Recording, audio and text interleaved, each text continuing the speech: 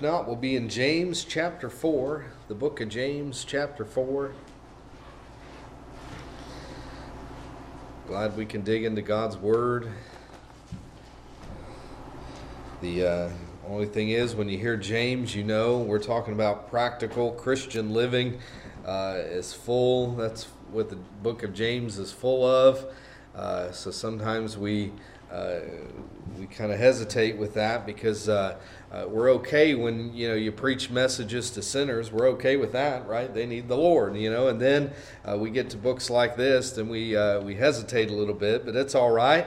I'm glad that God's Word not only can show us where we can grow in grace and knowledge in Jesus Christ, but also God, the God of God's Word, helps us to do that. He doesn't just give us something and not help us, so I'm thankful that we have help whenever we need it. And I'm glad that His Word, it's not a mystery either. I'm glad a lot of these things, when it talks about practical living, it's not a deep mystery. It's just here's what needs to happen or here's what doesn't need to happen. And the rest is up to us. It's a choice. I was reading a little bit of Tozer this afternoon, and he was talking about man's a lot of these things God lays it out, and it's up to us what we're going to choose. And I was like, you're hitting the nail right on the head. I see that in God's Word as well. So, but James 4:13. This shouldn't be something you've never heard before, but James 4:13, go to now, ye that say today or tomorrow we will go into such a city and continue there for a year and buy and sell and get gain. Whereas you know not what shall be in the morrow, for what is your life? It is even a vapor that appeareth for a little time and then vanisheth away. For that you ought to say, if the Lord will, we shall live and do this or that. But now you rejoice in your boastings. All such rejoicing is evil. Therefore to him that knoweth to do good and doeth it not, to him it is sin. Lord, we thank you for your word. Thank you for its truth. Lord, help us to apply it to our lives. Lord, help us, Lord, that you would open up our lives and that we could get a true assessment, Lord, and then help us to draw closer to you. Lord, we love you. We thank you for all things. We just want to be found doing your will. And Lord, I pray that you'd help me to preach. And in Jesus' name we pray, and amen. Like I said, book of James, very practical, written to Christians. We know that because in chapter 1, verse 2, he says, my brethren, right off the bat, we know who he's talking about. And then by the time we get to chapter 4, I saw a theme that seems to be recurring, and that's humility. In verse 6, God resisteth the proud, but giveth more grace to the humble. Verse 10, humble yourselves in the sight of the Lord, and he shall lift you up. In our passage, we see kind of the opposite of humility, right? We see the opposite of what's going on. We see the making plans for the future, and not humility, but we see pride, the opposite. That's what we see right off the bat. Verse 13, go to now, or come now, ye that say today or tomorrow, we will go into such a city and continue there a year and buy and sell and get gain.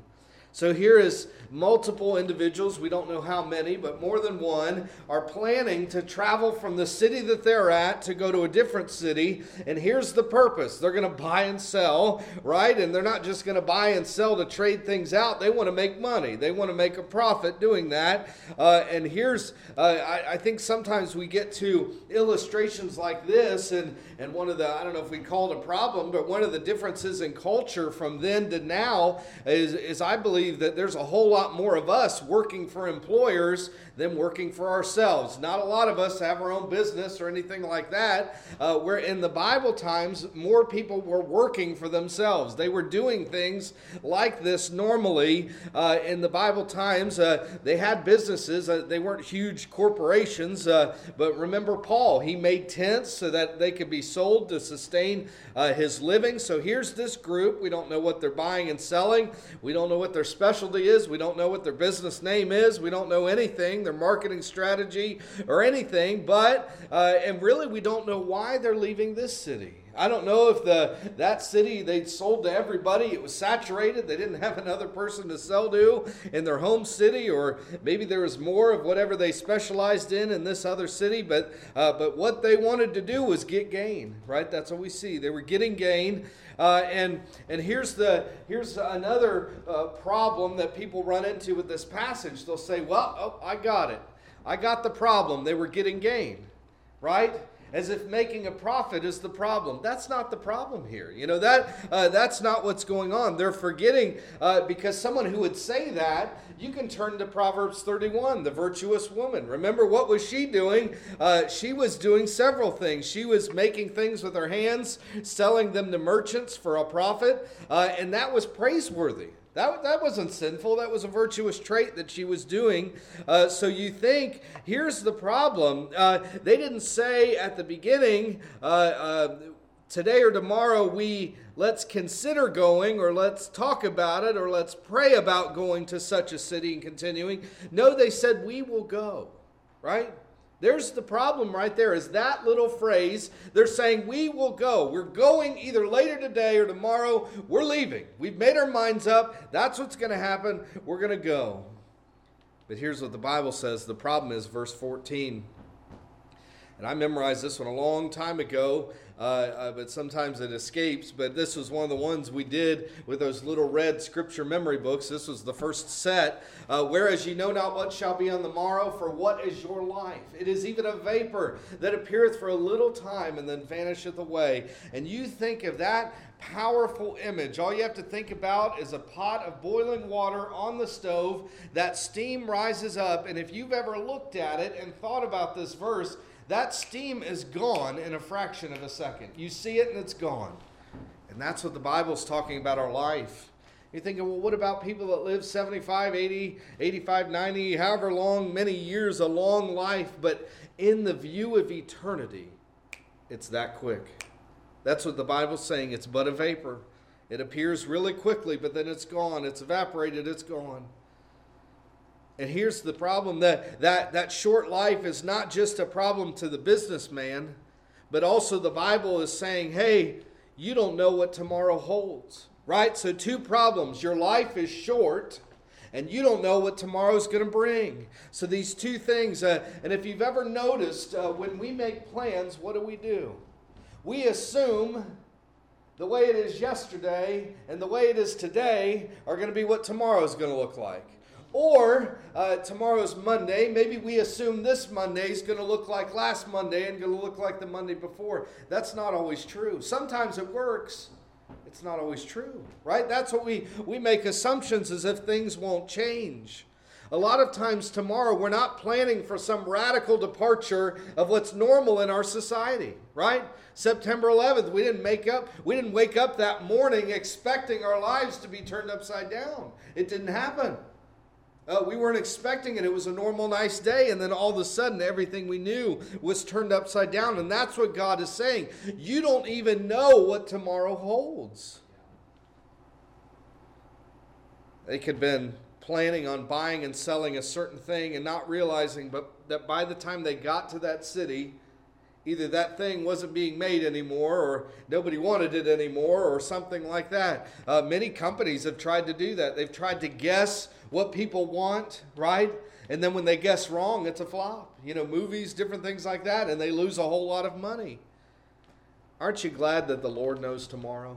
I'm glad of that. I don't need to know tomorrow. In fact, if we knew what tomorrow was to hold and we knew the problems that were ahead and the different difficulties, it would stress us out even more than we already are stressed out. But I'm glad God knows tomorrow and He can get us ready for today for what tomorrow holds. And here's what you ought to do, verse 15. For that ye ought to say, if the Lord will, we shall live and do this or that. So He's saying instead of we will do this tomorrow, if we know that our life is short, we know that it's uncertain, we should be saying, if the Lord will, we shall live and do this or that. And here's the thing, that doesn't mean that we never make plans, right? We have to make plans. You learn that the hard way. If you're trying to do something big, you're trying to do a project, you don't plan ahead. You're not going to have the right things at the right time. You know, I think about when Aaron and them built our house, they had to schedule everything to be ready. And if things got out of whack because of a certain bank, it would throw a wrench into everything. And then suddenly the day that was really nice to do something outside then turns into a rainy day and throws it all out. We've got to make plans. And here's, maybe this isn't you, but this is what I've heard myself saying and other Christians saying. A lot of times we'll say, Lord willing, but we'll use it like a disclaimer, right? You know what that is? That's like a common disclaimer I hear, we joke about it, Brooke and I do, now I'm already forgetting it. With all due respect, right? If you say that first, you can say anything after that, right? You can just lay it out there, like you can really be mean. We joke about that, but it's almost like a disclaimer sometimes with Christians. They say, well, Lord willing, I'm going to do that. And really what we're saying is, I've already made up my mind. And really that, Lord willing, is as long as the Lord doesn't mess it up, I'm going to do what I want to do. Ooh. Right? Have you ever done that? We say it. We know this verse. We say it. But that Lord willing isn't genuine. The Lord willing is, stay out of it, Lord. I want to do this. This is my plan for tomorrow. And again, we've got to plan ahead. We've got to make preparations with different things. And the sin here is not the planning. It was the planning for the future without consulting the Lord, without consulting His Word, and the one who knows the future. This reminded me of a very similar passage that Jesus gave, Luke 12:13. And one of the company said unto him, Master, speak to my brother. Actually, you know what? I'm going to skip down. Luke 12:16. And he spake a parable unto them, saying, The ground of a certain rich man brought forth plentifully. And he thought within himself, saying, What shall I do? Because I have no room where to bestow my fruits. And he said, This will I do. I'll pull down my barns and build greater, and there will I bestow all my fruits and my goods. And I will say unto my soul, Soul, thou hast much goods laid up for many years. Take thine ease, eat, drink, and be merry. But God said unto him, Thou fool, this night thy soul shall be required of thee. Then who shall those things be which thou hast provided? So is he that layeth up treasure for himself and is not rich toward God. And we see this a lot. People spending their whole life building an empire. And then even the Bible is telling us not only is there the sin against God, but do you see what the end of verse 20, he says, Thou fool, this night thy soul shall be required of thee. Then who shall those things be which thou hast provided? Yeah. We've seen this too.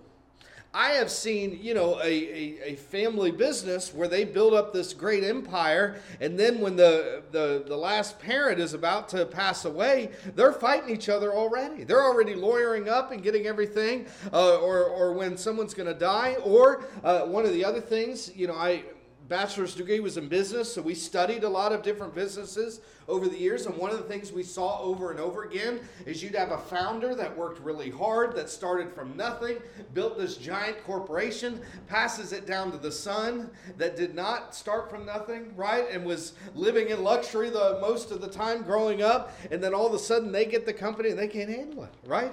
They can't do it. They run it into the ground. That's what he's saying right here. You are trying to build something so great, right? This rich farmer this time, didn't have any room, so he's going to build bigger. And God called him a fool. It said, not only are you going to be gone, your soul is required, but all the stuff you built, who knows what's going to happen to it? Who knows?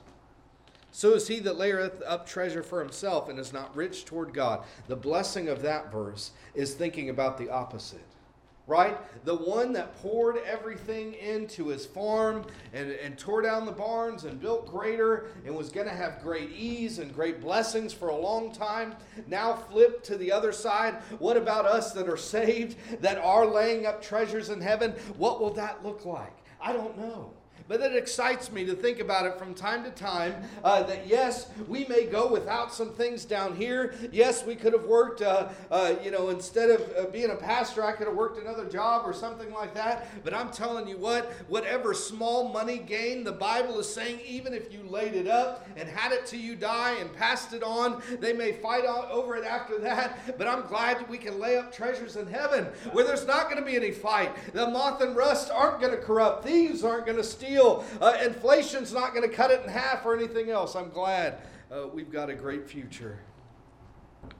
Back to our passage, but verse 16. But now you rejoice in your boastings. All such rejoicing is evil.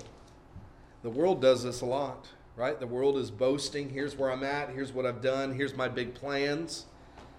And they never think about their soul. They never think about eternity. But Peter even boasted as well. Remember, he told the Lord, I'll never deny you. Right? I'll die with you. I'll die with you alongside of you. And before that night was over, he's denying the Lord 3 times, and then the cock crows, right? Yeah. That's exactly what happened. He was boasting. He said, I'm going to die for you. Proverbs 27:1, very similar. Boast not thyself of tomorrow, for thou knowest not what a day may bring forth. But you know what? I've used some of these passages over and over again to remind sinners that they need to come to the Lord, right? Isn't that what we use these a lot? We say, hey, you don't know what tomorrow holds. You don't know what's going to happen later today. You don't know, you may leave this life. Something may happen. You may get into an accident, hit your head, and your mind is never right again. You just don't know. But then I was wondering, there's nothing wrong with that. They are good uses of these verses. But remember, it's in the book of James. So it applies to the church as well, right? Boast not thyself of tomorrow, for thou knowest not what a day may bring forth. Our life is short and it's uncertain. Whether you're a sinner or a Christian, it's true all the way across the board. And as Christians, we've got to focus on doing God's will before it's too late. We only have so much time and it's uncertain. What do we need to focus on? Not being prideful, but being humble. Trusting in the Lord to supply us. Trusting in the Lord for direction. Seeking Him for wisdom. So if tomorrow comes, we're ready. And then finally, therefore to him that knoweth to do good and doeth it not, to him it is a sin. And see, here's the danger. If we think of tomorrow as being uncertain and our life as being short, one of the things that the devil can do is paralyze you with fear and do nothing, right? Yeah. Well, just do nothing. We'll just give up. I mean, why put all these plans into place? Why work on a project that takes 5 years of doing something with the church? Why do that if he may come tomorrow or something like that? But that is a sin as well. Life is uncertain. But when we recognize opportunities to do good, right, to do righteous things, faithful things, we need to do it, right? And what is the book of James talking about over and over again? Not just giving lip service, right? Yeah. Faith without works is what? Is dead. He's saying, hey, these things have to have actions behind them. Right? And that's what right here. Yes, you believe. That's great. Yes, you trust the Lord. Yes, you're going to put everything in the Lord's will. But what about today? What about now? And the Holy Spirit leads us in a certain way. When we feel that pull, we need to do it. And one of the things I've learned in my life is the greatest blessings when you're in the center of God's will. But the hardest thing to do is to stay there. Amen? We're getting pulled in every different direction. It's hard to stay there. It's not easy. And for a mature Christian, a lot of times we're not trying to figure out what God wants us to do in our life. We're trying to get the weak flesh out of the way and do what our spirit wants to do, that bears witness with the Holy Spirit that's leading us. The biggest example of that, the parable of the Good Samaritan. Remember? The certain priest, the Levite, see the man who was a Jew, one of them. They're half dead, beaten up, robbed, and everything else. And they see him on the road to Jericho, and they pass by on the other side. And Jesus was giving an extreme example with that parable. And we know the Good Samaritan ends up doing what should have happened. But for the certain priest and the Levite, what good is their religion? Right? Their religion said you need to bless your enemies, right? Isn't that in the Old Testament? You need to bless your enemies. That was another Jew. And they're walking around on the other side. If that's the way we live, our religion is just as worthless to the outside. What are they going to see? Everyone saw that. People are wondering, oh, here's a big problem. Here's a messy situation, right? What's the religious person going to do? If we walk around, this world will just use it to say, look. They talk about love. They talk about care. They could have, the name of the church could be the arms and feet of Jesus, but if they don't see it, it doesn't matter. It doesn't matter. And this is James. The world is watching, right? What is this world watching for? They're watching, are we going to build bigger barns? Or are we going to do God's will? Right? That's what they're watching for. Because this world understands building bigger barns. They understand that. That makes sense. You get to the point where you've outgrown your operation and you double, triple the size and everything else. The world understands that because the world's trying to do the same thing. You know what the world can't understand? Is when you go to your friends and family and say, the Lord has called me to do this, or the Lord's called me to do that. And they're saying, now what? Say that again. You're going to pack up and go to another country. You're going to answer the call to preach. You're really going to take all that time to study and teach. You're going to do these things almost as if we're throwing away our life. The world doesn't understand that. But guess what? They won't at first. But what I've seen a lot of times is once adversity hits, they start to see something different. Once adversity hits our life, they see how we handle it. And then once it hits their life, they know where to turn.